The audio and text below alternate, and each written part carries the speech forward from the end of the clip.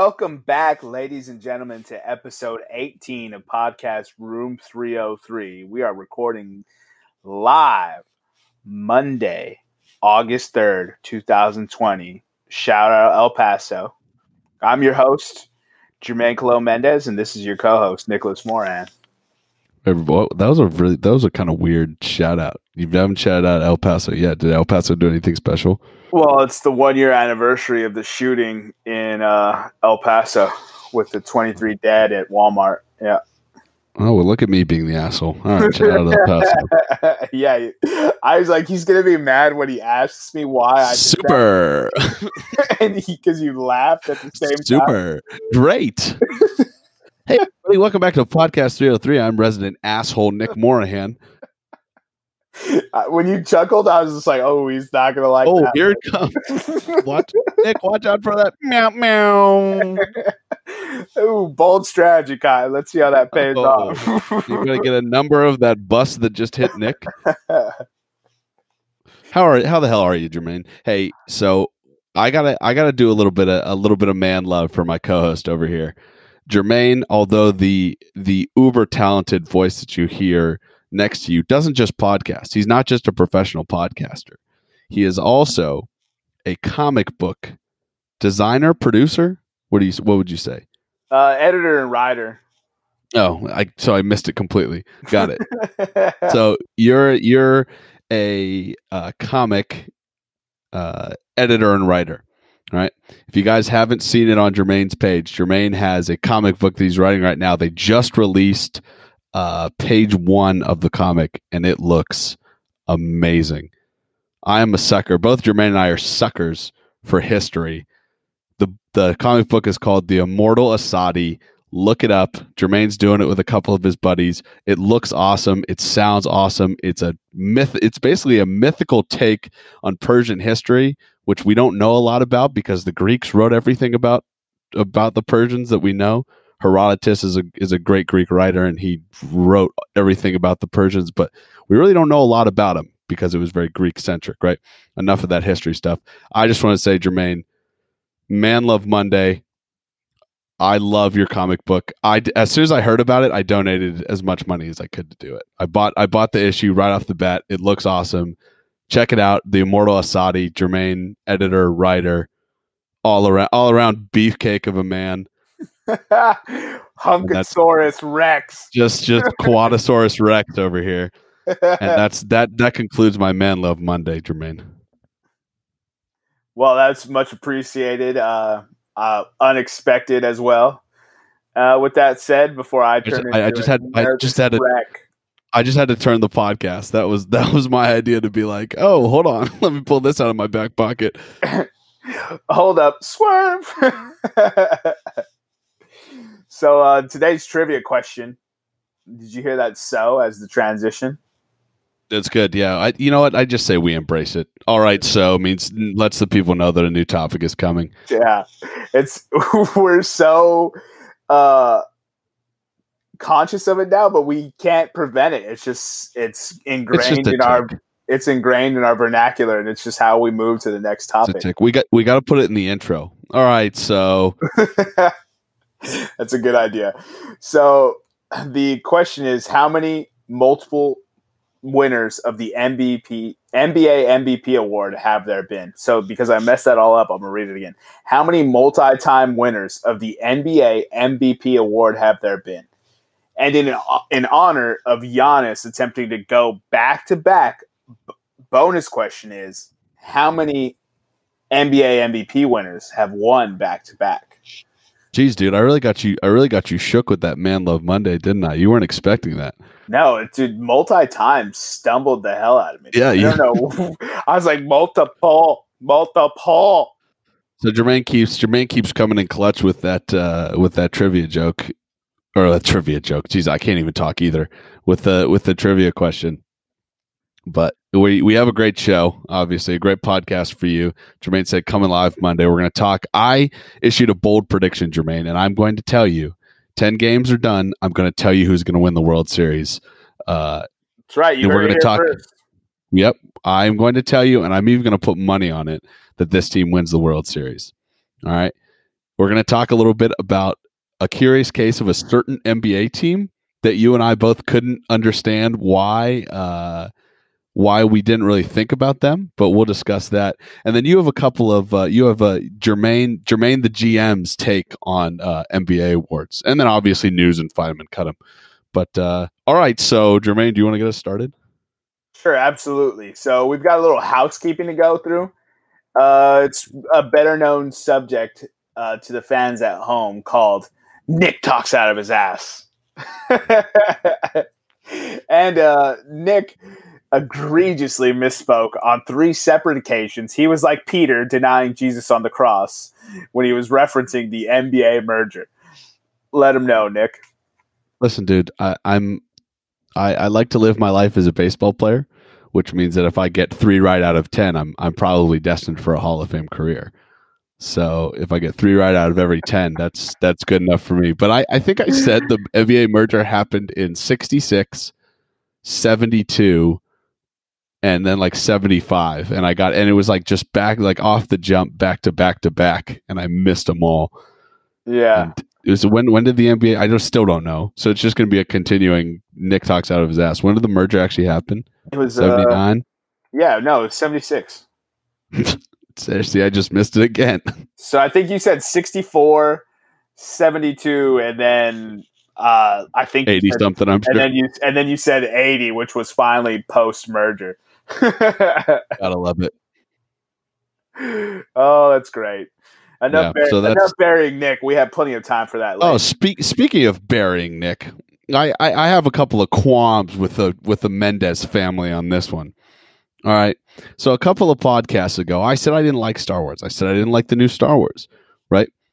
The fans came out of the woodwork to tell me how much of an idiot I was. But no fan came out as aggressively as Jermaine's older brother, Jerome. And let me tell you, Jerome, you can go take a long walk off a short pier, because you relating Star Wars, the video is obviously posted on our Instagram page, Podcast Room 303. You comparing Star Wars to the Colorado Avalanche, I don't get it. The Colorado Avalanche were good and have been good and are good now. Star Wars was good, but is not good now. The Colorado Avalanche have won multiple titles across multiple years. Star Wars was good and then now stinks. It was a berry job of the century, bro. An unnecessary berry job from Jerome. That's what we do with Rutgers Mendez. and everyone else on this podcast. No, those are necessary. Rutgers stinks. You stink. You don't get me started, Mr. Alex Smith hater. He's a bum. He's a bum. Trent Dilfer could beat him with his opposite hand. Don't. Do not compare Alex Smith to the worst quarterback to ever win a Super Bowl. Opposite hand, bro. No. Dude, the worst quarterback to ever win a Super Bowl is Patrick Mahomes.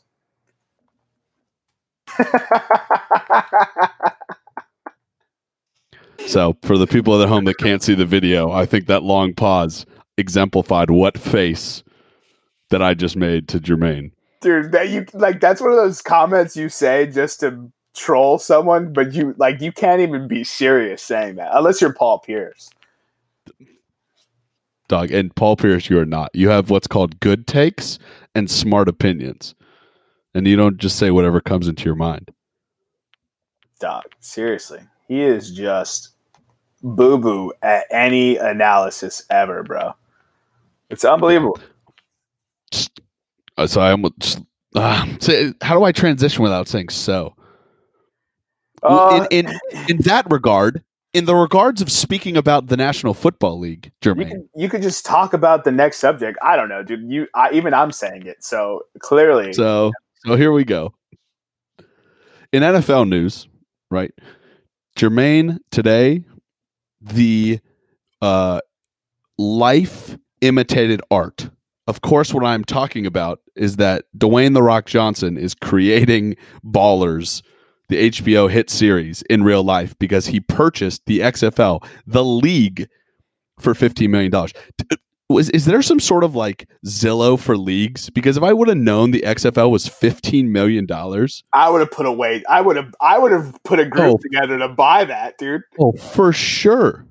That's like, it. Did Oliver 15? 15 is all I got. Like, if I'm Jeff Bezos, if I'm Jeff Bezos and I can name it the Amazon presents the XFL, and it's $15 million.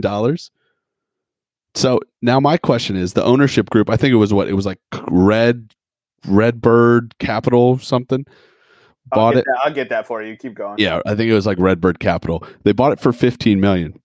So my question is, does the XFL get saved now? Are they coming back for another year? Is the unofficial team of the podcast, the St. Louis Battlehawks, going to dominate the reborn? Is it being reborn like a phoenix? Like a phoenix. That's right. The Battlehawks will rise again. Yeah! That's what a Battlehawk sounds like, dude. Yeah!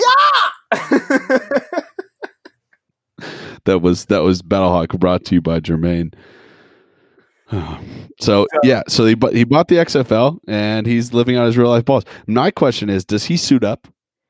How many downs does Dwayne "The Rock" Johnson play? At least 7. Could he still play?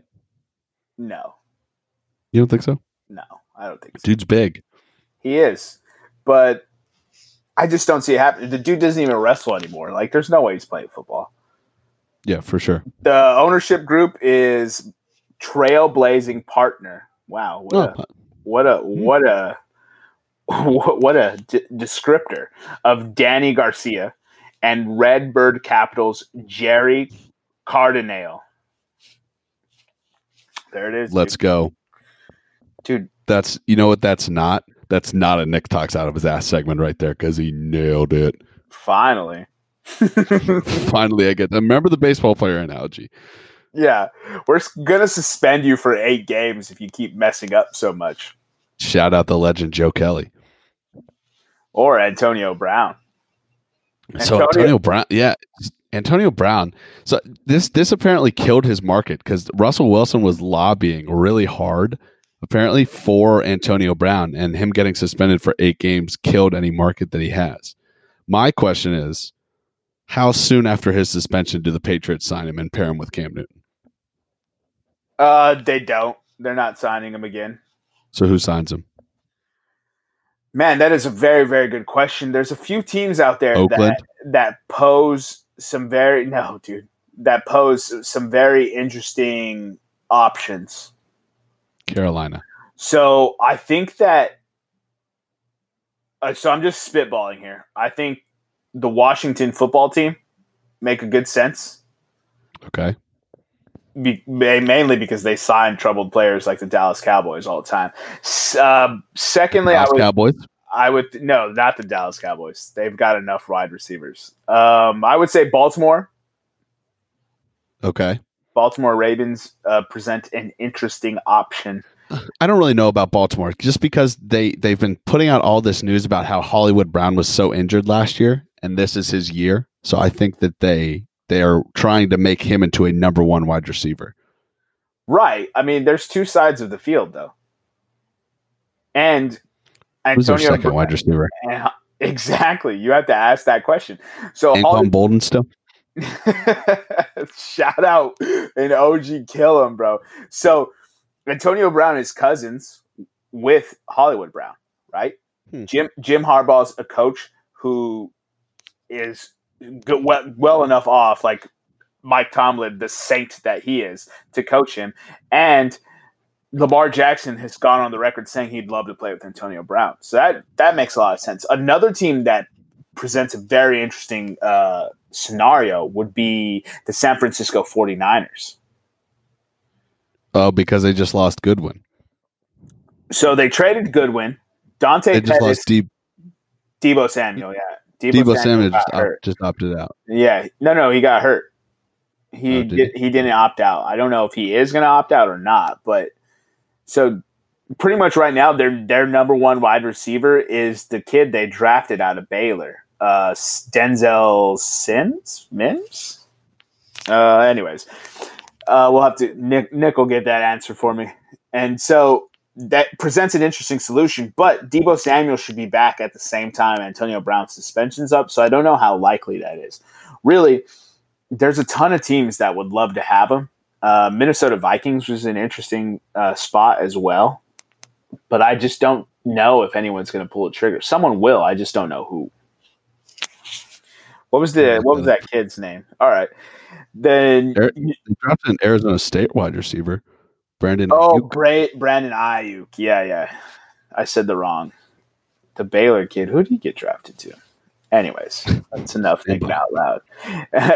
The new Monday Night Football announce crew was leaked. It still hasn't been confirmed, but it has a whole lot of promise. So Steve Levy has done a lot of broadcasting for a lot of years and does a lot of college football. Really good broadcaster. Brian Greasy's not terrible. He's not going to wow you and not going to make you tune in to listen to him. But then they added Louis Riddick as well to complete the 3-man booth. And Louis Riddick knows him some gosh darn football. And honestly, I was like, for not having any big names, I was actually shockingly surprised. But it might be because the bar was set so low the last couple of years. Yeah, you're not joking. Denzel Mims got drafted by the Jets. Denzel Mims. There we go. Yeah, I don't really know. I know Steve Levy is pretty good. I know Louis Riddick knows a lot about football. I haven't really seen Brian Greasy talk, but I mean, it can't be worse than what we had before, right? Yeah, absolutely not. And as long as there's no booger, God bless him. Yeah, as long as there's no booger in the old person's chair on the sideline. Take us through these NHL bubble play thus far. Yeah, so NHL bubble play. For some reason, I had it in my head that they've played a lot more, but right now, I guess the surprises for me are kind of the low seeds are dominating in the West. Chicago's up 1-0. They're a 12 seed. Arizona's up 1-0. They're an 11 seed. Minnesota's up 1-0. They shut out Vancouver. Chicago beat Edmonton 6-4. The Arizona game was close. It was 1 goal, but Minnesota shut out Vancouver 3-0. They're a 10 seed. I don't think they're a team anybody wants to play, the Minnesota Wild right now. No, absolutely not. Montreal beat Pittsburgh. That was kind of surprising, but they had to beat him in overtime. Montreal is the 12 seed again, and that's an awesome series, man. To get it on the first the bubble.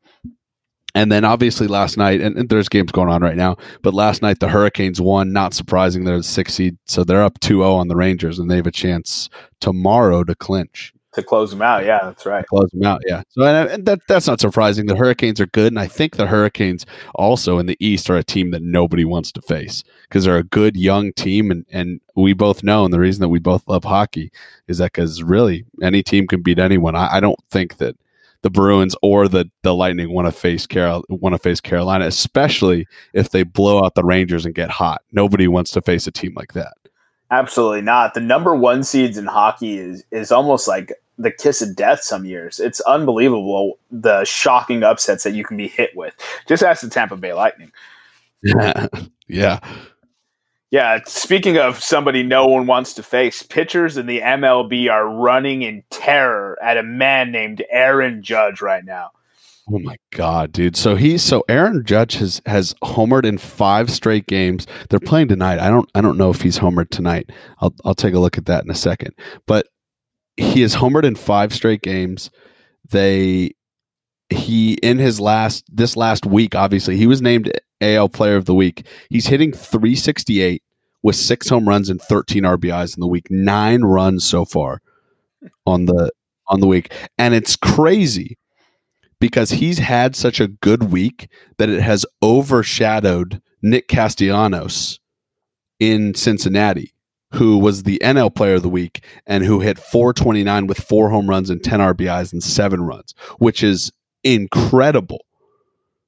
Yeah, that .429 average is just staggering to look at over the course of that week. But Judge does not have a home run, but he's 2 for 3 so far. Game in the bottom of the 6th, by the way. 3-1 Phillies are down. Yep.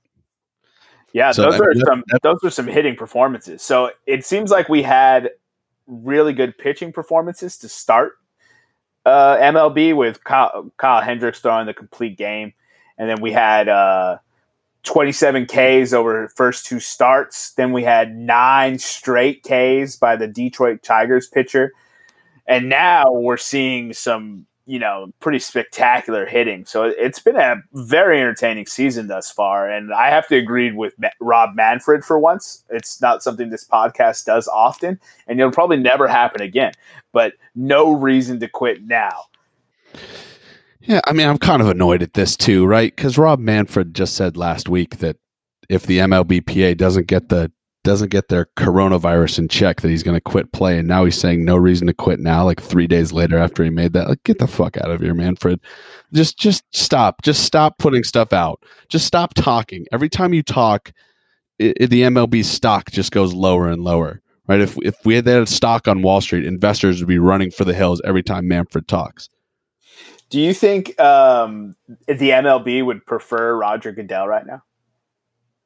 I think the MLB would prefer a monkey right now, a monkey with a blowtorch besides Rob Manfred. At least they could justify it as he's a monkey with a blowtorch. That would be awesome to just see anyways.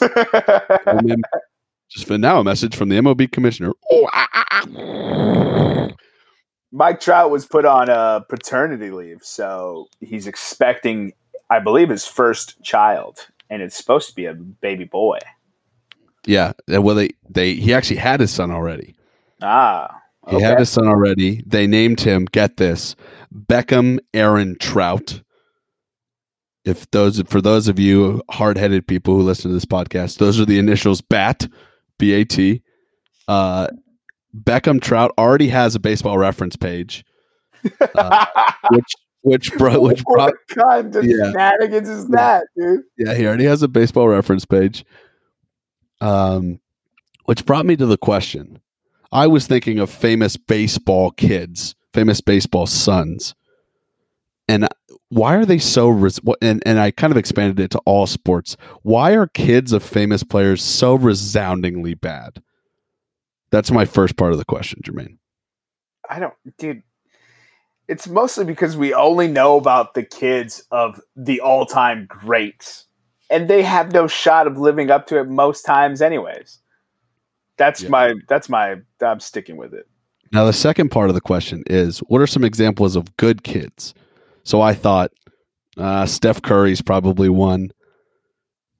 You can probably say, what do you have?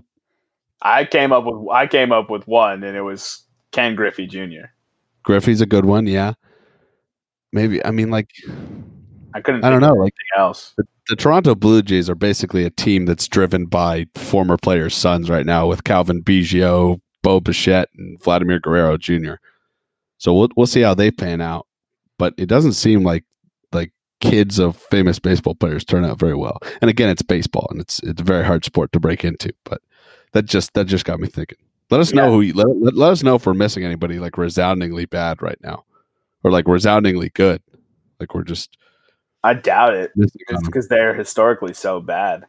We're just gonna recap a little football news real quick. Arsenal defeated Chelsea 2-1 for the FA Cup title.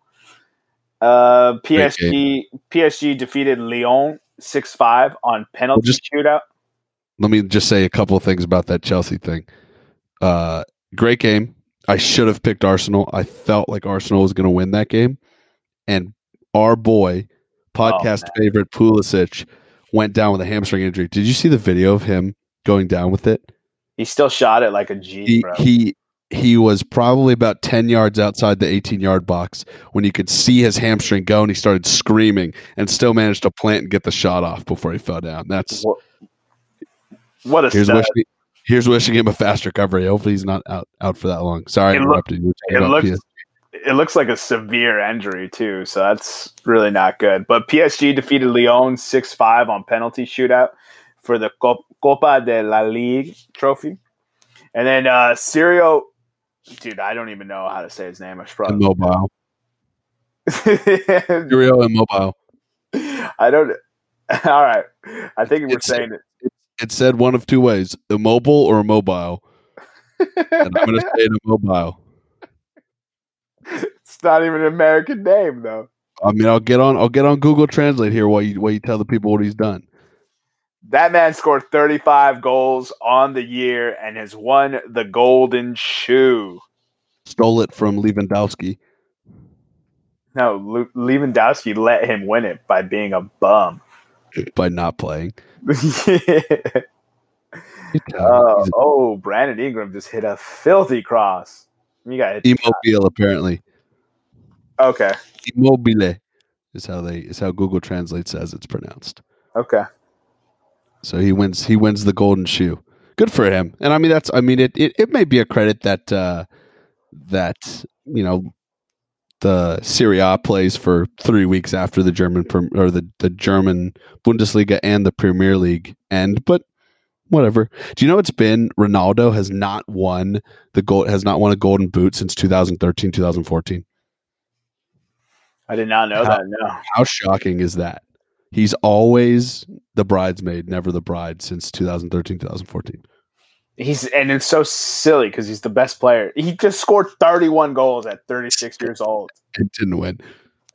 You sent me a meme that was like, here's what different soccer players were doing at the age of 35. And it's like Pele was in the MLS. Maradona's back in Argentina. Maradona was in Argentina. And man, who's the other legend that was also not doing anything? Just bumming it up. But anyways, Ronaldo's over here winning trophies and scoring 31 goals in Serie A. Like, no big deal. The PGA Championship is this weekend. Yeah, so the first major championship. So Justin Thomas right now is the favorite. He's plus 960 right now. Brooks Koepka is the defending champ. He's plus 985. Tiger Woods obviously on the list to play. He's plus 2575. But Jermaine, because we are a sports gambling podcast, I have a little statistic that I looked up and found via the Athletic app. I looked it up on the Athletic app. Only twice in the last 20 years has the PGA winner not finished inside the top 30 in his last tournament and not had a previous tour win that year. Does that make sense? Yeah, it does. So he finished in the top 30 in his last tournament, and he had a previous tour win. Didn't have to be a major, anything like that. There are 7 players, Jermaine, that are on this list that are playing at the PGA this week. Obviously, Justin Thomas, he's the favorite. He's probably who my money's going to go on. Justin Thomas. Webb Simpson is next, or I'll go in terms of odds rankings. Bryson DeChambeau is next. He's at plus 1360. Dustin Johnson is at plus 1850. Webb Simpson and Daniel Berger are both plus 2800. Colin Morikawa is at 2820, and Andrew Landry also fits in this, is at plus 30,000. Jermaine, 30,000 to win. So here's what I have for you. If you want our pick, it's going to be Justin Thomas, right? He's the fave. He's the guy to go with. If you like a little bit of nostalgia, put a little bit of money on Tiger Woods. If you want to pick any of those other 5 people that we mentioned with those odds, it would probably be a decent pick. And then if you like long shots and dark horses to win, Andrew Landry, put $10 on Andrew Landry and he can win you a sizable amount of money. So let's ride. So we're obviously going to ride. Just kidding. I'm not riding. So secretly I will bet anyways. I'm picking Dustin Johnson to win it. I don't know why you said we're picking the favorite, Justin Thomas. Okay. Well, when it gets posted on Room 303 as Justin Thomas is winning the PGA Championship this weekend. Boo! Dustin Johnson plus 1850. Put $100 on it. Walk away with $1,850 like a grown man. Post it. Post the pictures on the Instagram if you're serious. I'll deposit money just to make that bet. Okay. Guess I'm watching golf my birthday weekend. Guess so. Everyone's been waiting for this topic, and so I made a bold prediction. I made a bold prediction at the beginning of the Rockies are up 1-0. I made a bold prediction at the beginning of the show. And the beginning of actually not the beginning of the show, the beginning of the MLB season. I said after 10 games are played, I will tell you beyond a shadow of a doubt, bet your kid's college fund, bet the house, bet the car, bet the 401k that this team is going to win the World Series. Drum roll, please, Jermaine. But I already know the answer, so I'm very disappointed. It's going to be the Los Angeles Dodgers. Boo. Doug, they're 7-3 right now. They're 7-3. Their best pitcher in Clayton Kershaw, low-key Cy Young prop, by the way, that I bet, just came back from injury and had 7 innings pitched, 7 strikeouts. Walker Buehler, their second best pitcher, and also more favored than Kershaw to win the Cy Young, has made 1 abbreviated outing because they don't want to use his arm yet. Cody Bellinger, who won the MVP last year, is off to a terrible start. And believe me, I hate bumping up the Dodgers right now. But also, Jock Peterson and Justin Turner haven't even homered yet this year. And the reliever, Will Smith, has struggled. Joe Kelly is out for 8 games, which is equivalent of 22 games. And guess what? The Dodgers lead the majors in run differential with plus 30. Through 10 games, they have scored 30 more runs than their opponents. That's almost 10. That's 7 runs better than the next closest team, the New York Yankees. It's going to be the Dodgers. Put everything on the Dodgers to win. First of all, everything you just said is wrong. Absolutely incorrect. Do not follow Nick. It's going to be an AL dark horse. 10 games in, Minnesota Twins, book it. Plus 22 run differential, way better than the Yankees plus 14. I don't know where you got the 7 runs better. Bum, just giving false information. They're 7-2, 5-1 at home, 2-1 away. Let's go. It's going to be the Twins. I don't want to hear nothing about your Dodgers. NL ain't cutting it. They're bums, all of them, bums. Find them and cut that whole league. It's American League. Minnesota Twins. Book it.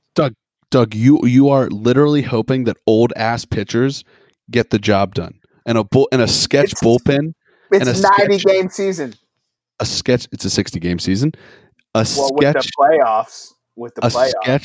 A sketch bullpen with a guy that's not proven in Taylor Rogers. It's good. The Minnesota the Twins because Kershaw's so proven. They like to get there and lose. They're the bridesmaids, bro. Kershaw is not proven in the playoffs. He's ass water. He was not ass water last year. Did they win? No, it's because they got cheated. No, they did not. They lost to the Nationals, and then the Nationals went on and did what the Dodgers couldn't do the several years before that, beat the cheaters. Nationals did it without a bullpen, which was everyone's talking about no bullpen. The Dodgers play in the NL. Dodgers play in the NL West, which has the best team on planet Earth, the Colorado Rockies, in it, and Colorado is hot right now. Who do the Twins play? The AL Central.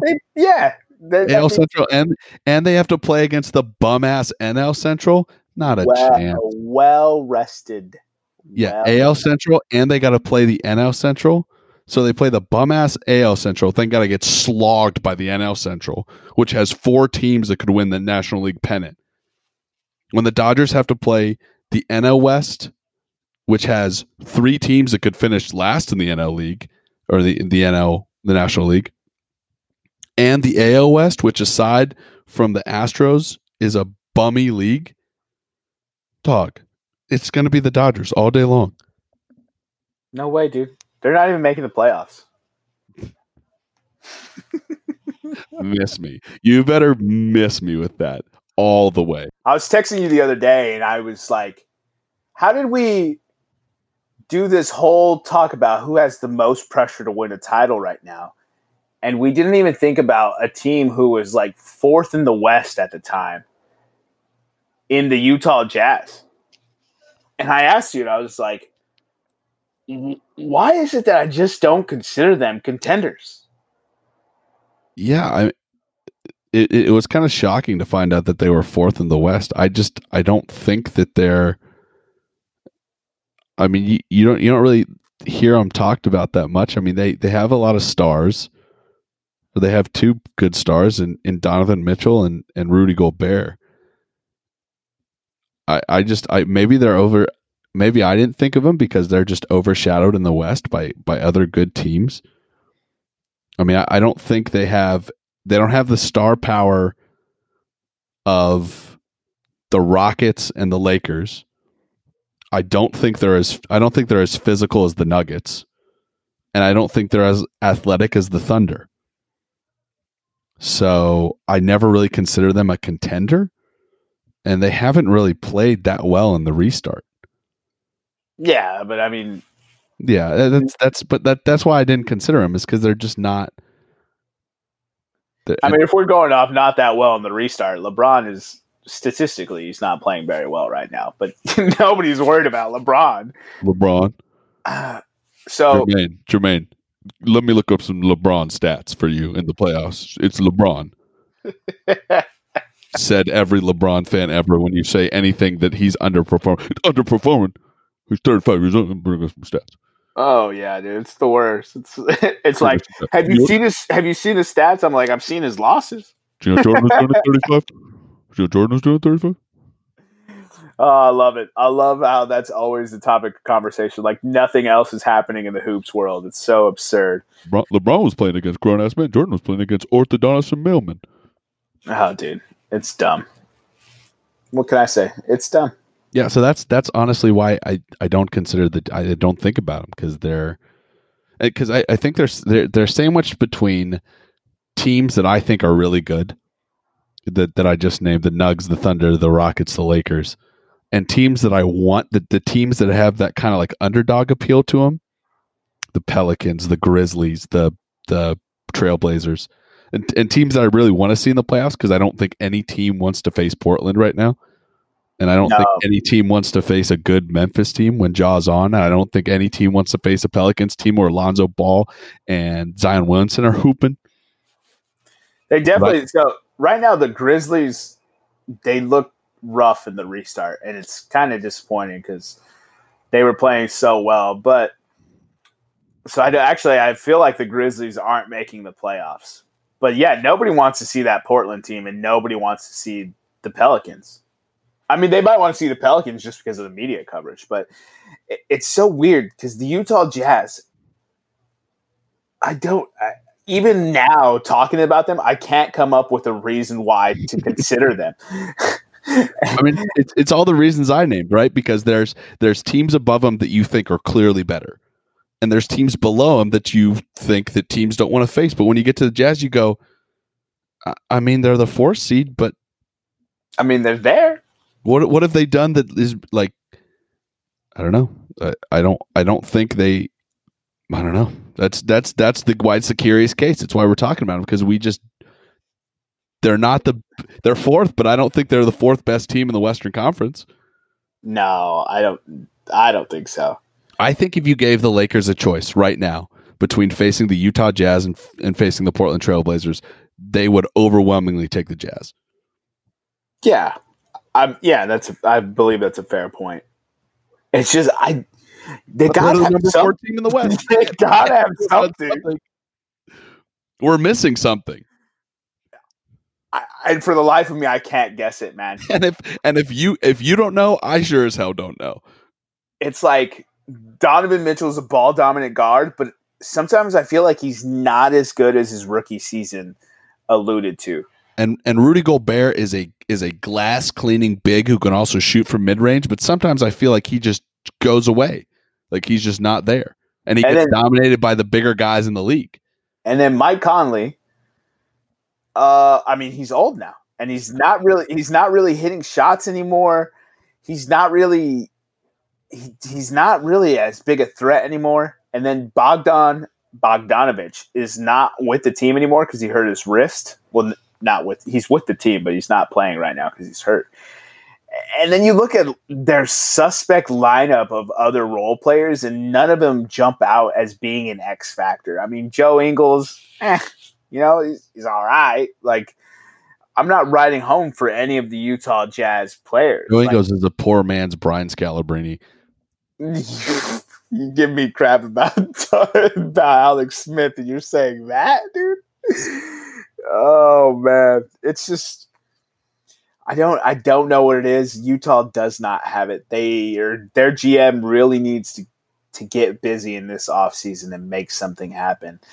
And I'm always trying to trade this dude just because I don't want to see him on the Wizards anymore. But I really want to see Bradley Beal get traded somewhere. And Bradley Beal to the Utah Jazz has a whole lot of appeal.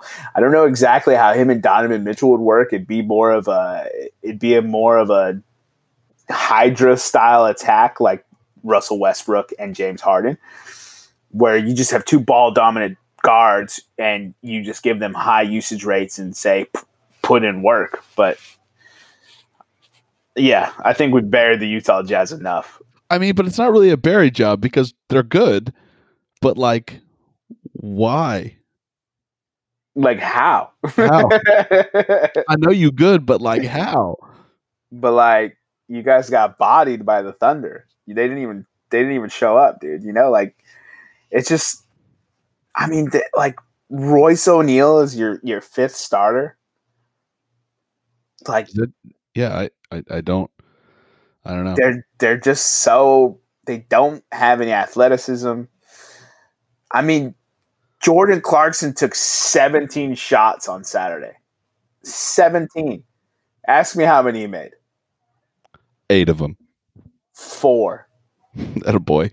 Hey, shooters shoot. Like there's just you're just looking at it. It's like I feel like their coach needs to get more praise. Like Quinn Snyder, just talking about this, Quinn Snyder might have to make my coach of the year list now. Yeah. Because he's super overachieved with this team. Well, we talked about the curious case of the Utah Jazz just now, and that was a very much unknown. But you have the NBA awards, which are your very much known things. So let's start from everybody's favorite, the flashy position, what our trivia question was based on. Who are your so give me your I think's gonna win it, and then give me your dark horse for it. Let me hear those. Okay, so and by the way, just to clarify for everybody, you told me this earlier and I didn't know this. The NBA awards are set already. They do not factor in the restart, and they don't factor in they obviously wouldn't factor in the playoffs, but they don't factor in the restart.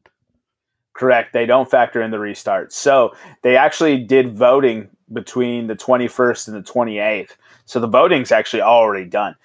The awards won't be announced until the playoffs, and they usually do it on the TNT show.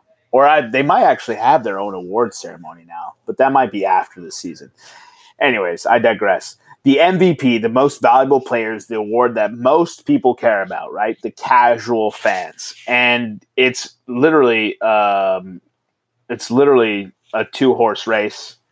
You know, there's some other people that you could consider, but it's not really. It's between LeBron James and Giannis Antetokounmpo of the Milwaukee Bucks, who is the reigning MVP. And so honestly, I don't have any qualms if it goes either way, but I gave the edge to LeBron James despite how dominant Giannis has been on defense and how just otherworldly he's been statistically for that team. I gave the edge to LeBron James because he leads the league in assists. And for a team that needed him to be a playmaker, he stepped up and was the playmaker, and he leads the league in assists. Let me repeat that. LeBron James is leading the league in assists. So I gave the edge to LeBron James for winning the MVP this year. Okay. My dark horse, and so, you know, you have James Harden in that conversation always because the dude balls, but my dark horse for the MVP is Damian Lillard for the Portland Trailblazers. This year he had one of those ridiculous stretches where he's just dropping 40 a game for like 8 games just to keep the Trailblazers within striking distance of the playoffs, because Yusuf Nurkic was out the whole season, just barely came back for the restart. Zach Collins was hurt. Carmelo missed some games. CJ McCollum missed some games. Like, Damian Lillard was out there suiting up with like former G League MVPs trying to piece it together. Him and Gary Trent Jr. like trying to win ball games. And I'm like, how in the world is this squad even there? They had to get Whiteside in there, and everyone makes fun of Hassan Whiteside. And that's how bad this team was. They didn't have anyone. He kept them within striking distance, and right now it's looking like they have a very strong possibility of making the playoffs. And Yusuf Nurkic is back healthy. He just dominated inside the paint yesterday. He makes that team drastically different. They have size to go up with teams with size. They have wing play to go with teams with wings. This is a very scary team if they make the playoffs. Granted, they're going to go against the Lakers in the first round. And I'm not betting the Trailblazers to beat the Lakers.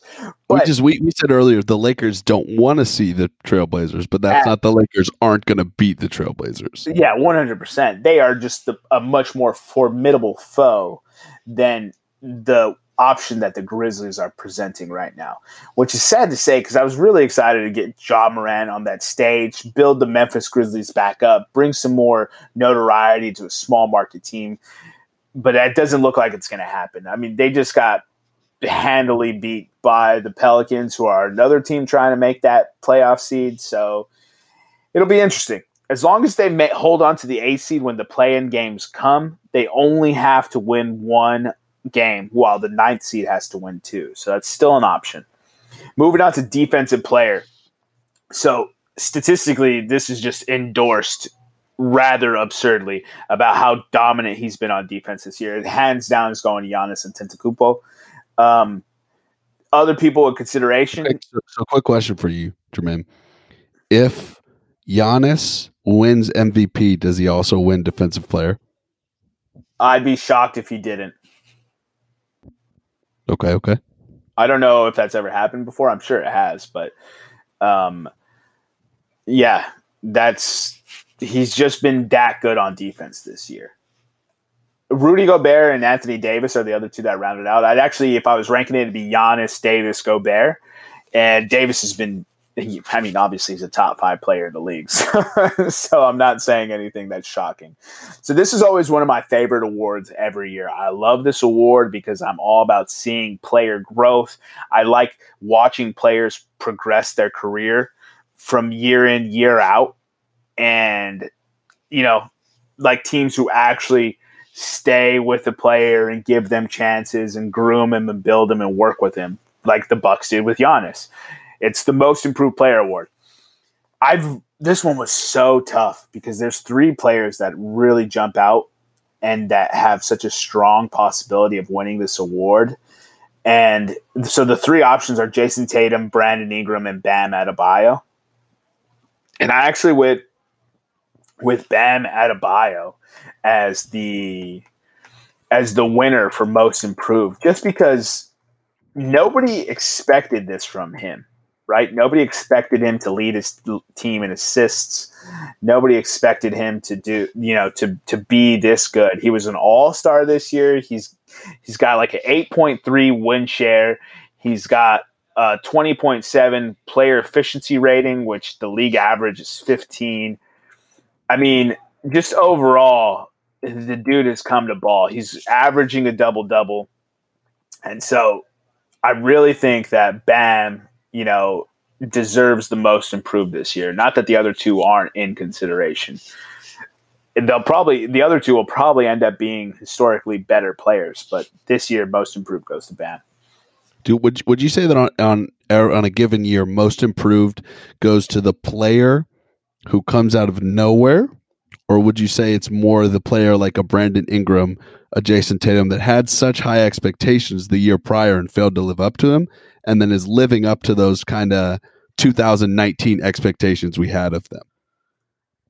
Man, that's a good question. I would say it's more often than not. Thank you. I'm a professional podcaster. More often than not, it's the player that had lofty expectations. I would say it's more. I don't know. It's a combination of both. So we have a cop out, everybody. It's not that we didn't think these players were going to be good. It's just that we didn't see them taking that leap that specific year. You know what I mean? Like previous winners is like Jimmy Butler won. That one was out of nowhere. No one expected Jimmy Butler to become that good. especially in that season, right? Paul George won one. CJ McCollum won one for his big leap.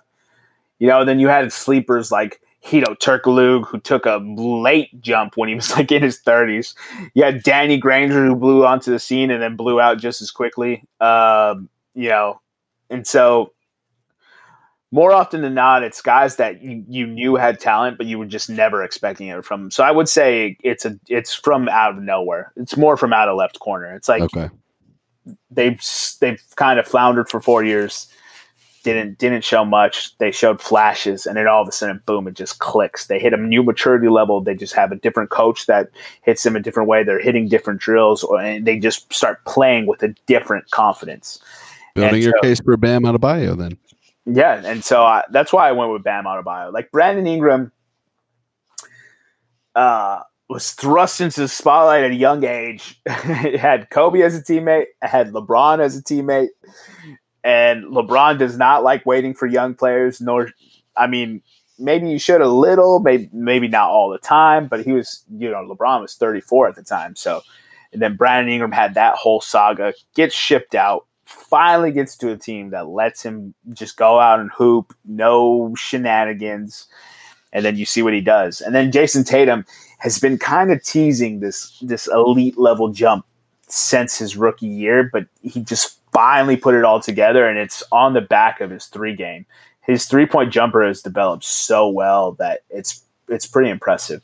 So we'll touch bases on the next two rather quickly because they're pretty straightforward. It's the Sixth Man of the Year award.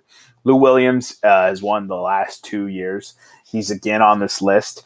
And then the other two options that I had were Dennis Schroeder, point guard for Oklahoma City Thunder, and then Montrezl Harrell. I'm giving it to Harrell just because of his efficiency rating and win shares, just as well as like you can see his impact on the game every time he comes in. He's all energy, he's all hustle. He just continues to battle for that team, and he's an undersized center, which you gotta love. And so 18-8, I think he's going to be the Sixth Man of the Year, and then Rookie of the Year. That race was locked up when Zion got hurt. I'm pretty sure you could tell me who the rookie. Yeah, it's going to be Ja Morant. First of all, I feel like Rookie of the Year. Now, this is just from an outside guy who really only watches the NBA until the playoffs. But I feel like the Rookie of the Year is always the one that ESPN puts on the most. Like in terms of, I very rarely in my adult life seen a Rookie of the Year who doesn't also have a great accompanying highlight tape, even though maybe some rookies might have better stats. Do you agree or disagree? Yeah, you can make that. You can make that case sometimes. Now this year, I think the case is made. Ja Morant is balling and also puts up crazy good highlights. So, yeah, and so, he locked this up early when Zion went down to the fact that he was balling and then he was overachieving with this Grizzlies squad. Most assuredly, like he had this from the beginning. So for sure. There's always those rare exceptions for Rookie of the Year winners. It's typically like when the draft classes aren't that good, like there's not that surefire star. But yeah, it's Ja Morant. Ja Morant looks fantastic, and one of the reasons why the ESPN pushes it so heavy is because ESPN is a broadcast partner with the NBA for a rather long time. They put on a lot of games, so they have a lot of cachet with them. And NBA switched to a marketing strategy post Jordan when they realized their league lost that star power, and they switched their marketing strategy to rebuild the NBA and make it a more global brand by specifically spotlighting players vice teams, right? So at the turn of the century, LeBron. At the turn of the century, it stopped being Lakers, Celtics, Pistons, Knicks, Bulls, Sixers, Suns, right? Rockets, Spurs. It stopped being the teams that were known for being good, and it started being Kobe Bryant, Shaq, Allen Iverson, Tim Duncan, Kevin Garnett. As much as we make fun of Paul Pierce was one of those players, and so they started talking about players vice teams. It's pretty interesting. And so when they did that, that's why the Rookie of the Year race became such a highlighted thing, because they could highlight specific players that were going to be, quote unquote, the future. And that's why they follow those races so close, and then they follow the MVP race so closely. And at the end of the year, you always see ESPN really, really, really likes to drum up the MVP drama, and they'll start like showing side by side comparisons of what the players did that night, and then if they play head to head, they'll spotlight the head to head matchup, and they'll be like MVP contenders, and that's exactly how they built the rivalry between James Harden and Giannis. And so that's just a marketing strategy of how the NBA has helped position themselves into the second biggest sport in the United States. And oddly enough, at that same time, they position themselves as the second biggest sport worldwide. It's become such a global phenomenon. They have such a huge footprint because of the way they've changed their marketing strategy. Very, very interesting.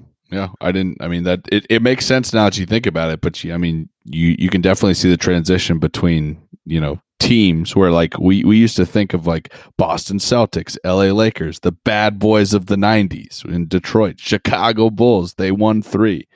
Yeah, New York Knicks, they were always the New York Knicks. You never really heard about really players.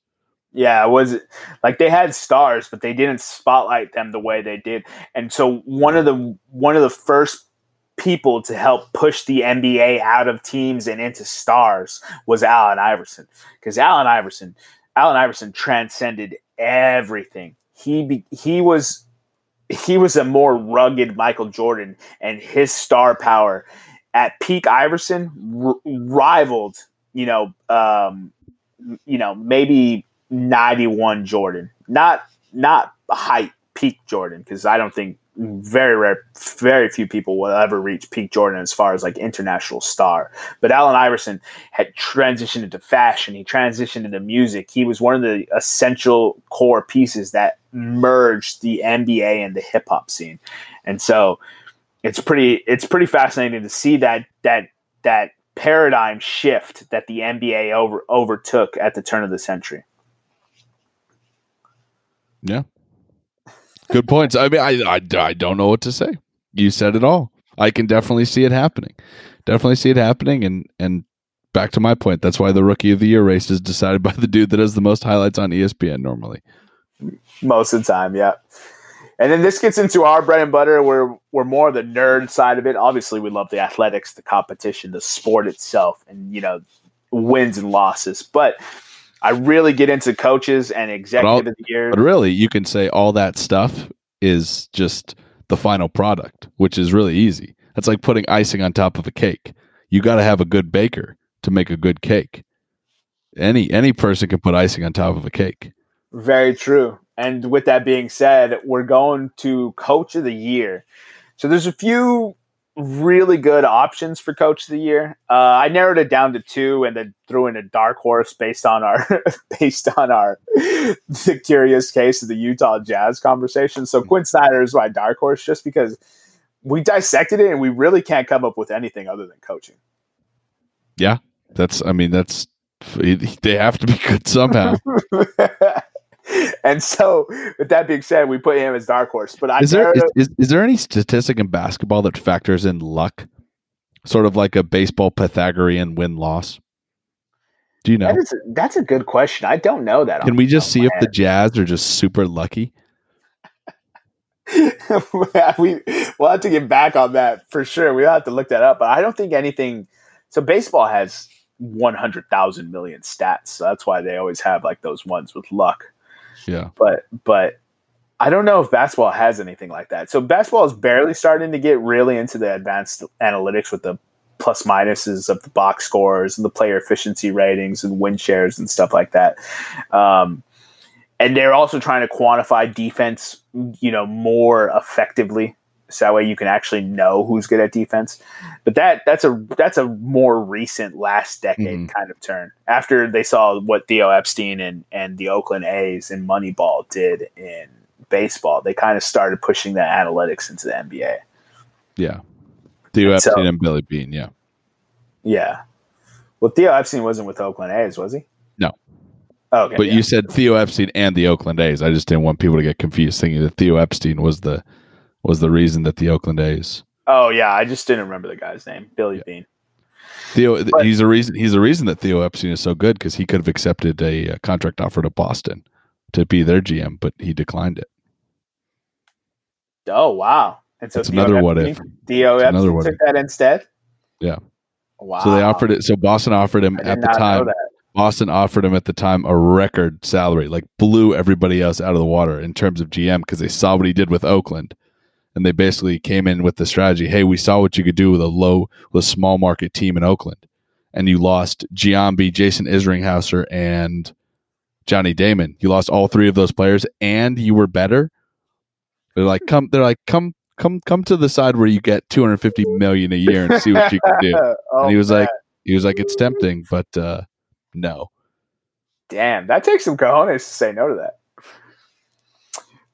With that being said, the coach of the year I have this year is Billy Donovan in Oklahoma City Thunder.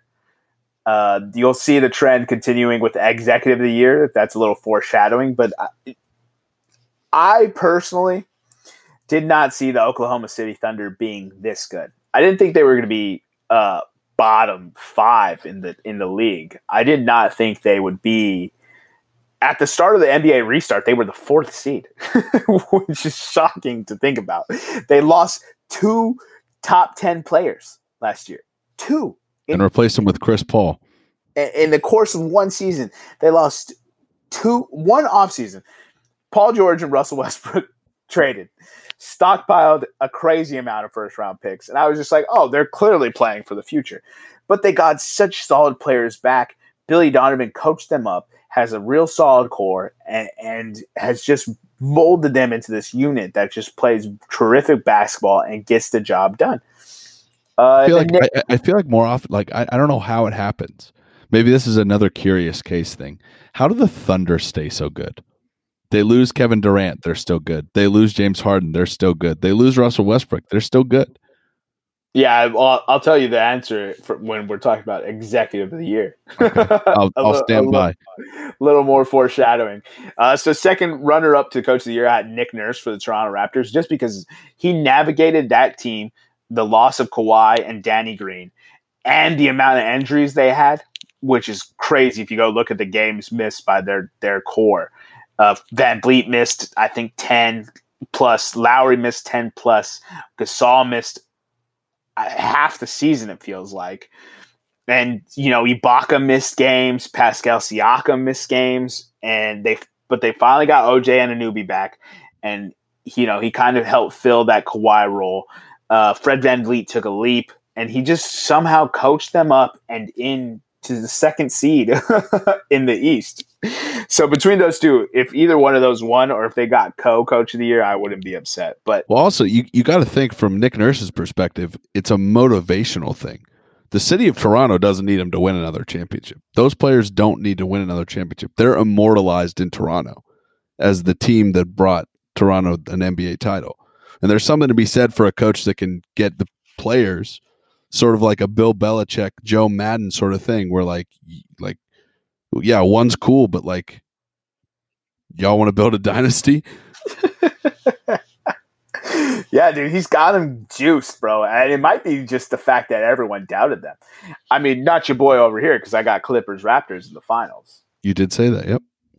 So the executive of the year is Sam Presti.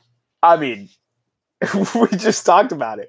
So the dude does not miss in drafts. It's unbelievable how well he drafts, right? Lugan Dortz, I probably said his name wrong, but he was a small forward out of ASU, right? My buddies buried him because, they're ASU fans. So they wanted him to stay. So that way ASU could keep being good. They buried him. They said he wasn't ready, this, that, and the other. Billy Donovan inserts him into the starting lineup 14 games before the NBA season was canceled in the first place, and Oklahoma City it takes an even bigger leap, right? So he drafted Serge Ibaka, James Harden, Russell Westbrook, Steven Adams. Man, who am I forgetting? Oh, Kevin Durant. Is he good at basketball? He drafted Andre Robertson. He drafted Jeremy Grant, who's no longer with the squad. The dude has a tremendous eye for evaluating talent, and that's how he keeps this team so level through the ups and downs, which is what you want in your general manager. Here's the thing. Not only did he get CP3 in the trade, right? Who's a trade chip now because people still want CP3 because the dude hoops still at 35, right? He got Danilo Gallinari back. He got Shea Gilgeous-Alexander. It's his eye for talent. Like, Shea Gilgeous-Alexander is going to be a real good ball player in this league. And he just continues to keep plugging away and piecing these teams together and making real good squads year in and year out. It's almost a detriment to his first round picks because he never gets like the elite top pick because he's so good. But because he's so good, he doesn't need the elite top pick.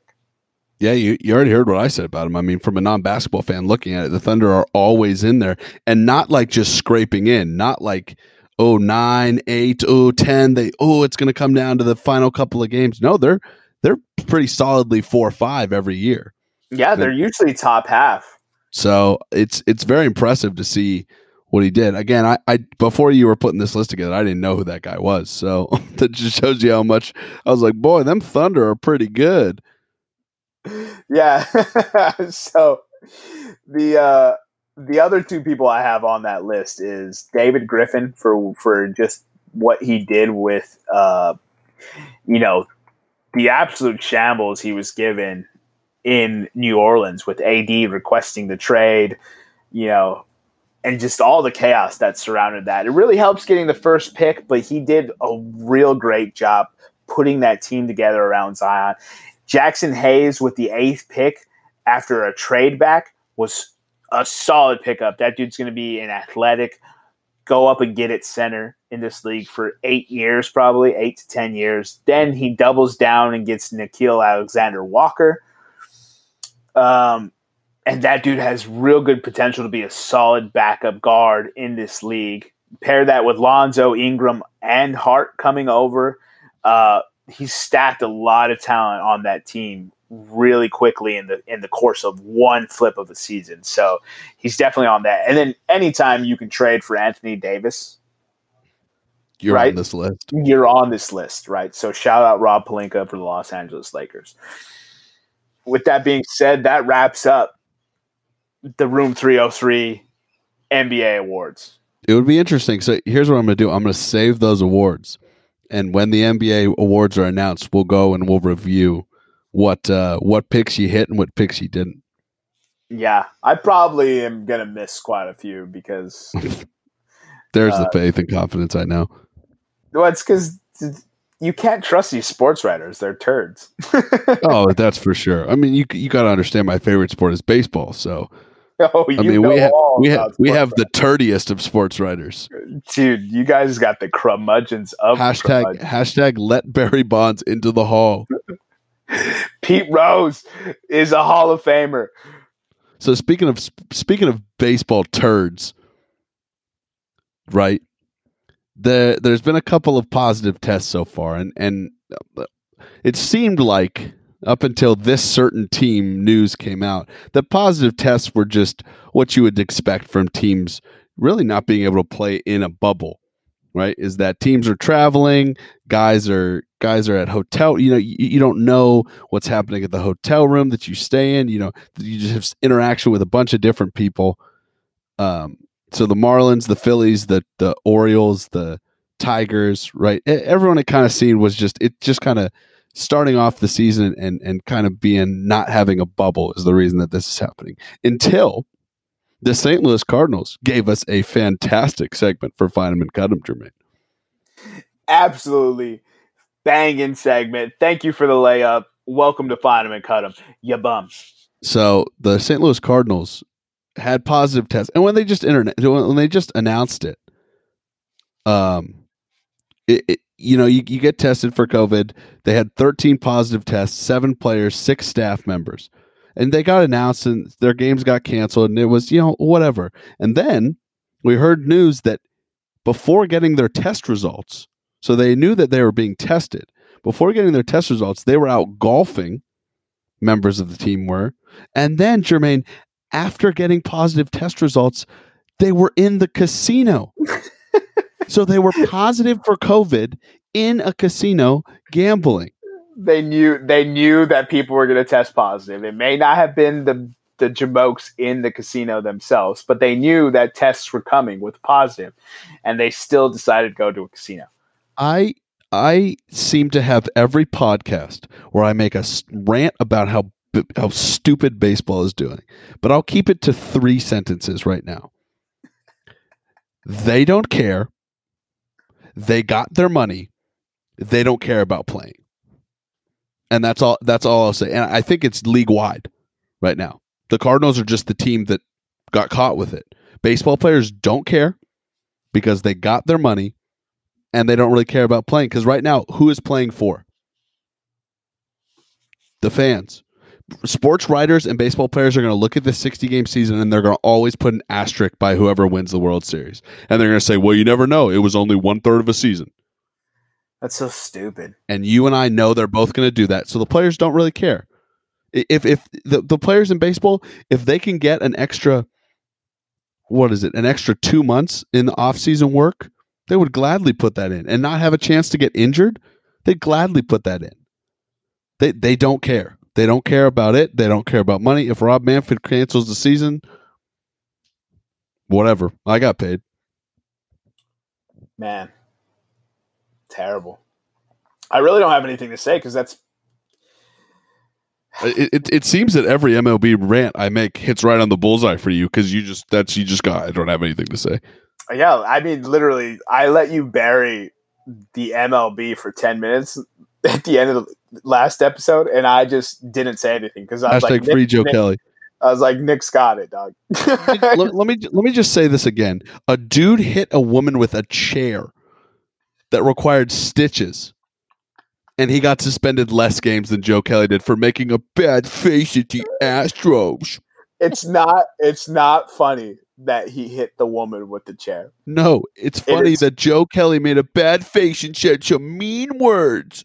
Oh man, that because I always feel bad laughing at that, but it's just such a joke of a suspension when you frame it like that. It's so ridiculous, man. Yeah, incredible. Anyways, I'm gonna go ahead and move on to the trivia because that's just asinine. I said I wasn't going to talk, and just move on to the trivia so I don't talk anymore. So the question was, how many multi-time winners of the NBA MVP award have there been?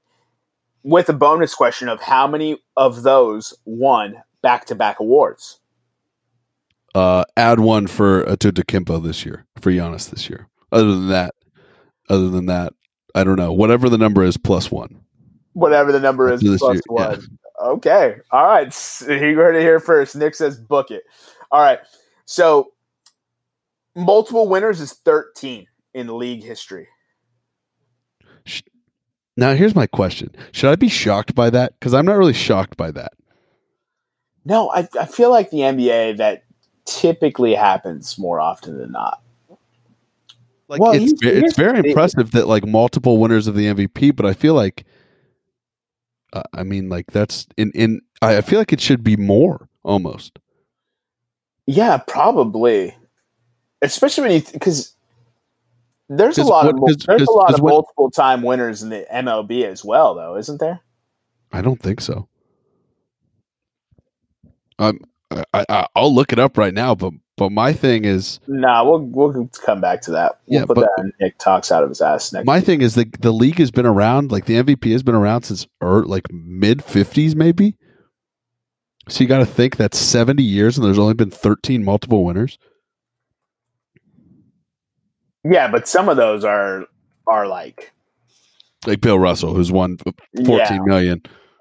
Yeah, 4 or 5. Yeah. Kareem, who they just gave the 70s MVP to. They're like, here, you're just the 70s MVP. Yeah, maybe. I don't know. I'm just not shocked by that number. And how many have won back-to-back awards out of those 13? Back-to-back is 11.